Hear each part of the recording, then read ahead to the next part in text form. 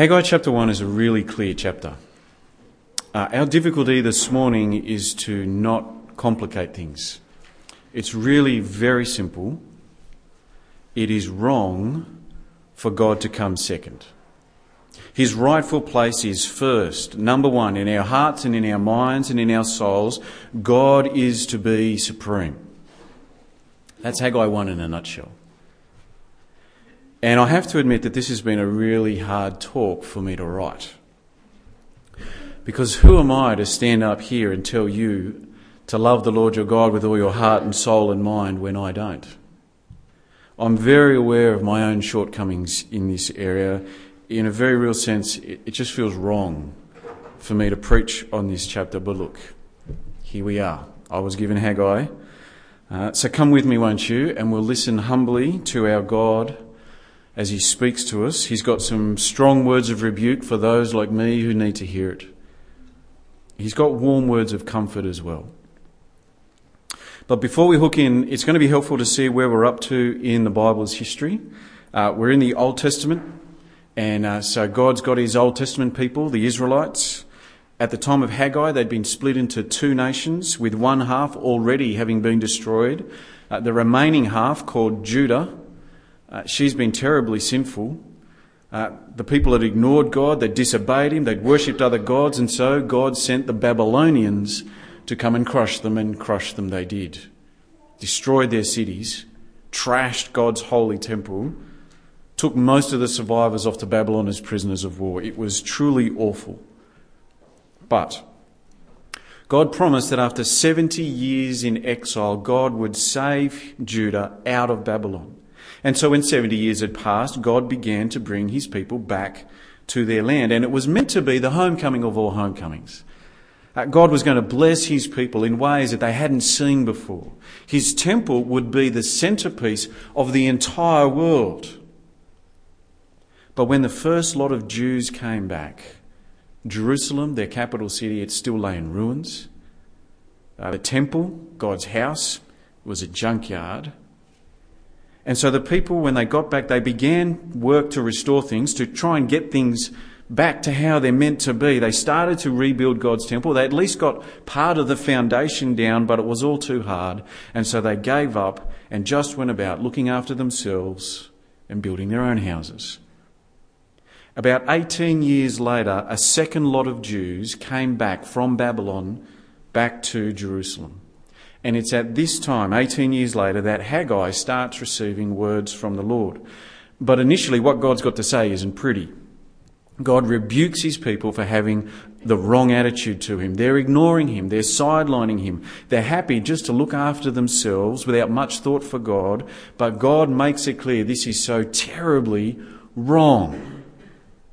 And it all revolved around their attention to the wrong house. Come and have a look at me with Haggai chapter 1, verse 1. In the second year of King Darius, on the first day of the 6th month, the word of the Lord came through the prophet Haggai to Zerubbabel, son of Shealtiel, governor of Judah, and to Joshua, son of Jehozadak, the high priest. This is what the Lord Almighty says. These people say, the time has not yet come for the Lord's house to be built. Then the word of the Lord came through the prophet Haggai. Is it a time for you yourselves to be living in your panelled houses while this house remains a ruin? God's complaint against his people is pretty clear. They're fine with building their own houses, but as for building God's house, well, they're not giving him any attention. And God's angry. Now, we don't have the physical temple anymore, and we don't have any need for it. And so the Jews not rebuilding the temple back then, it might not seem that much of a deal to us here, but back then, this was big. Because the temple was where God lived with his people. The temple was where God ruled his people. The temple was like God's throne. It was God's palace. Out of all the nations on the earth, at this time in history, God had chosen to live with the Jews, to rule among them from his temple in his house. And so to neglect the temple was to neglect God. To ignore the temple was to ignore God. How you treated the temple was a direct reflection of how you were treating God himself. My pop gave me his World War II Navigator's watch. on my 18th birthday. Out of all his grandchildren, he gave it to me. It really was very special. I can't imagine doing this, but what if on the day that my pop gave me his watch, I turned around and said, "Yeah, good on you, Pop," and just tossed the watch in the bin? Now that would be a huge slap in the face to him. And as I said, I can't imagine even thinking of doing that. To disrespect Pop's watch, that would be to disrespect Pop. To disrespect God's house is to disrespect God. And the Jews of Haggai's day, they were doing just that. They were happily distracted. They were content to leave God's house a shack while they were busy building their own places. And God was not happy. And you could tell, because he had come in judgment against his people. Have a look at verse 5. "Now, this is what the Lord Almighty says. Give careful thought to your ways. You've planted much, but harvested little. You eat, but never have enough. You drink, but never have your fill. You put on clothes, but are not warm. You earn wages, only to put them in a purse with holes in it. This is what the Lord Almighty says. Give careful thought to your ways. Go up into the mountains and bring down timber and build the house, so that I may take pleasure in it and be honoured, says the Lord. You expected much, but see, it turned out to be little. What you brought home, I blew away. Why, declares the Lord Almighty? Because of my house, which remains a ruin, while each of you is busy with his own house. Therefore, because of you, the heavens have withheld their dew and the earth its crops. I called for a drought on the fields and the mountains, on the grain, the new wine, the oil, and whatever the ground produces, on men and cattle, and on the labour of your hands. God has brought upon his people disasters. Poor harvest, cold, hunger, drought. Way back in Deuteronomy 28, these are the very judgments God said he would bring against his people if they ignored him and disobeyed him. The Jews of Haggai's day suffering in this way, it was a clear marker. They were spurning the Lord Almighty. And here in Haggai, God spells it out for them in black and white. Why are they suffering like this? Second half of verse 9. Why, declares the Lord Almighty? Because of my house, which remains a ruin, while each of you is busy with his own house. Clearly God's got a bee in his bonnet here. But why? Why is God so hung up about people giving him the cold shoulder? Why does he have to be so thingy about being neglected? It's because of who he is. His very nature. Because he's not the ice cream man. So it's, with the ice cream man, it's okay if you don't go to him. He's not Santa Claus.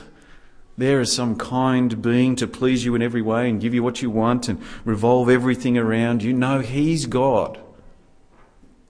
We're not. Everything is to revolve around him. He is the maker of all things, the ruler of all things. He's the one who holds your very life in the palm of his hands. He's the one to whom we must all give an account. To try and throw God off his throne and live as if we're the most important thing in our lives, that's like a 3-year-old child demanding that they're now in charge of the family. Can you imagine the trouble that would bring? A 3-year-old taking over from their parents. Really? That's wrong. Us taking over from the Lord Almighty? Really? It's wrong. But it's not just that God's in charge. It's also what God has done for his people. For centuries, God had cared for the Israelites. He brought them out of Egypt. He brought them into the land of milk and honey. He had delivered his people for centuries from their enemies, delivered them over and over again, like a shepherd caring for his sheep. But what God did for Israel back then, it's piddly to what he's done for us. God's literally spilt blood for us. God couldn't have gone any further out of his way to love us than what he has done for us in Christ. Hung on a cross to pay for our sins. He's gone to death for our sake. So he's our maker and our ruler. He deserves everything from us. He has in incredible love saved us. Who else would we want to live for? But back to Haggai, and the people had foolishly allowed themselves to be happily distracted from God, content to neglect him, quietly living their life without paying him any attention. But it's wrong.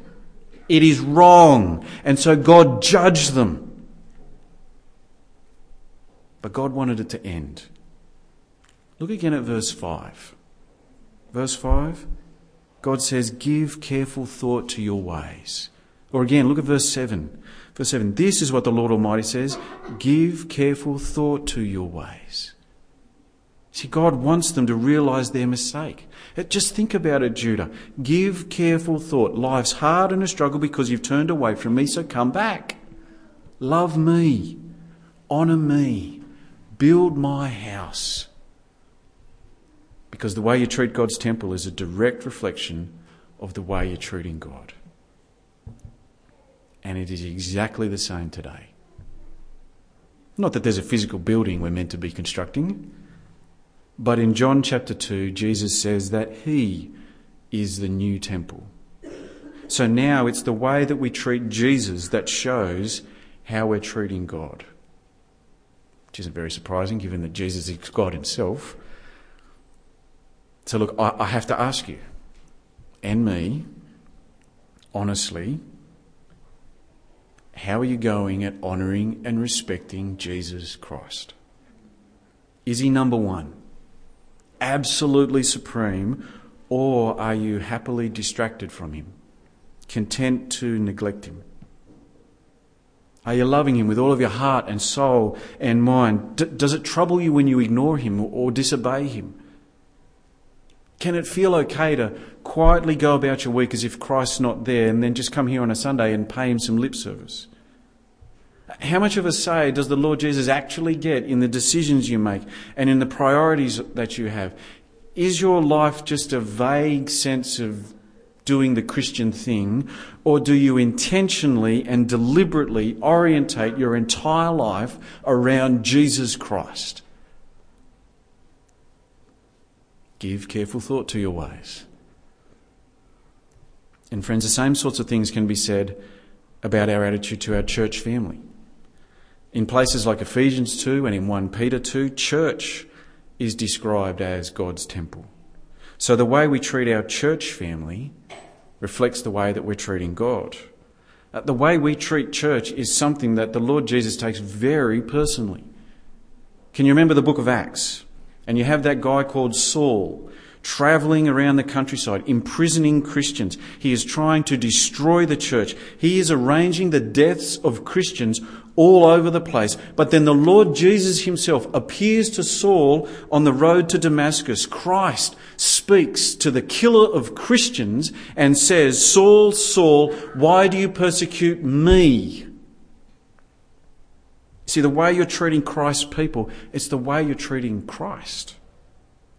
So again, honestly, if the Lord Jesus sat down in your living room for lunch and he asked you about how you're going with building up his beloved people, would that be an awkward conversation to have with the Lord of the universe? Because the way you treat Christ's people, it's a direct reflection of how you're treating him. Give careful thought to your ways. But look, there's plenty more indicators we could go to for how we're treating the Lord Jesus, aren't there? If you're a parent or a grandparent, what is it that you're striving for your kids? What are your dreams for your children? That they'd be well-rounded, successful, financially secure, happy? Do you ferry them all over town all week to see that they get the most opportunities, but when it comes to sowing deeply and richly into their lives with the Word of God and the love of Jesus, that's one of the first things to get dropped? Not the sport, not the music. Or if you're young and it feels like your whole life is ahead of you, what are you planning on or dreaming for your future? What dominates your thinking? Honestly, what's your life about right now? Making more money? Deciding on an overseas holiday? Scrounging around for that deposit for your first house? Honestly, right now, what direction is your life heading in? Is it one where the Lord Jesus dominates your every thought, or is it one where really you're just trying to make the most out of your life for yourself? Or if you're at school, who are you trying to please? In the classroom, in the playground? Do you find yourself trying to please your friends or trying to please Christ? Are you trying to fit in, or are you trying to live in the fear of the Lord? Give careful thought to your ways, because it is wrong when we try and ignore the Lord Almighty. Friends, if we know this is true for us in any sense, we need to repent. I need to repent. Do you? There's the strong word of rebuke from our God this morning. His place is number one, and don't mess with him. And if you're sitting there or standing here feeling the weight of this, but you're burdened by it because you've been here before. You struggled with this many times. I want to repent, but it just seems like I can't. I try, but... Brothers and sisters in Christ, come with me to verse 12.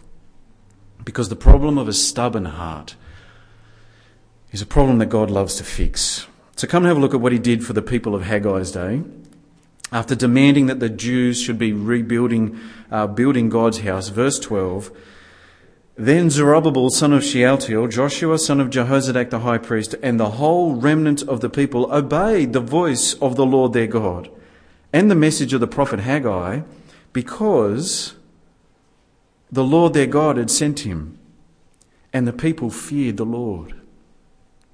What changed the hearts of the Jews of Haggai's day? Why did they obey the message of the prophet Haggai? We're told it was because the Lord their God sent him. God was doing a work in the people. It's even clearer as we keep reading. Verse 13. Then Haggai, the Lord's messenger, gave this message of the Lord to the people. I am with you, declares the Lord. God is with them. He's speaking to them. He's moving among them. And what is he doing? Verse 14.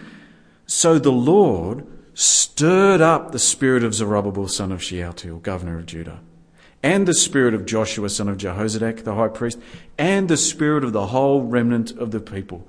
It was God who stirred their hearts. God, the one that changed them in their spirits, in their very selves. It was God who did it. And so their apathy melted. Their neglect turned to attention. God stirred them up. The whole people. And so, the end of verse 14, they came and began to work on the house of the Lord Almighty their God on the 24th day of the 6th month in the 2nd year of King Darius. It's an extraordinary verse.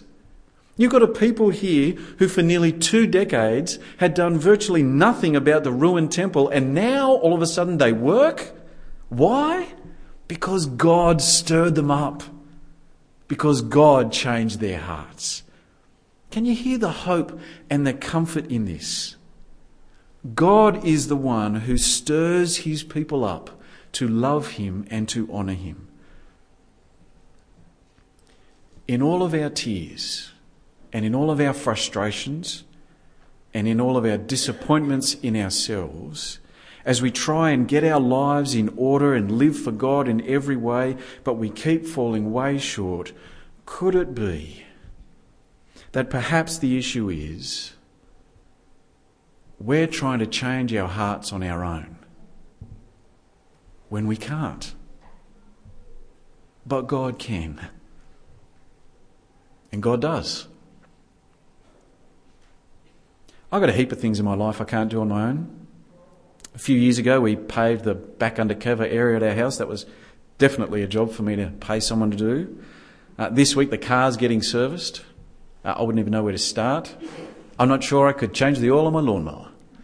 Now, you might not be as desperate as me, but we've all got things in our lives we can't do on our own. And on our own, none of us can change our hearts. But God's reassuring word today is that he does change your hearts.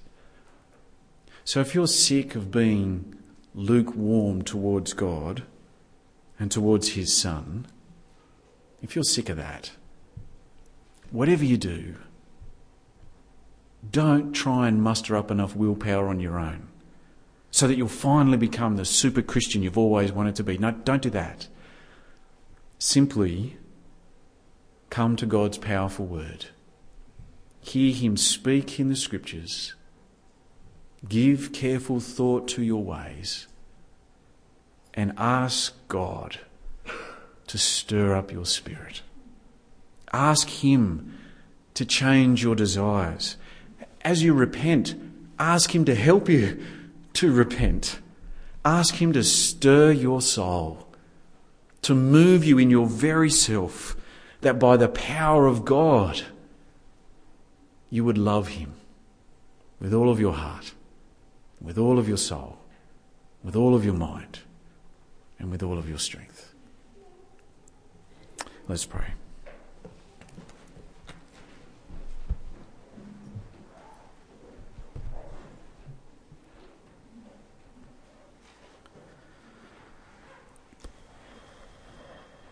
Heavenly Father, thank you for your incredible love for weak, fragile sinners like us, like me. Father, thank you for your Son and his death and the forgiveness and the assurance that comes in him. And Father, we pray you would forgive us for our lukewarmness. And Father, we pray that you would stir us up, that you would change our hearts so that by your strength and by your power, we would love you with everything we have. And we ask it that we might bring you honour. In Jesus' name. Please, Father. Amen.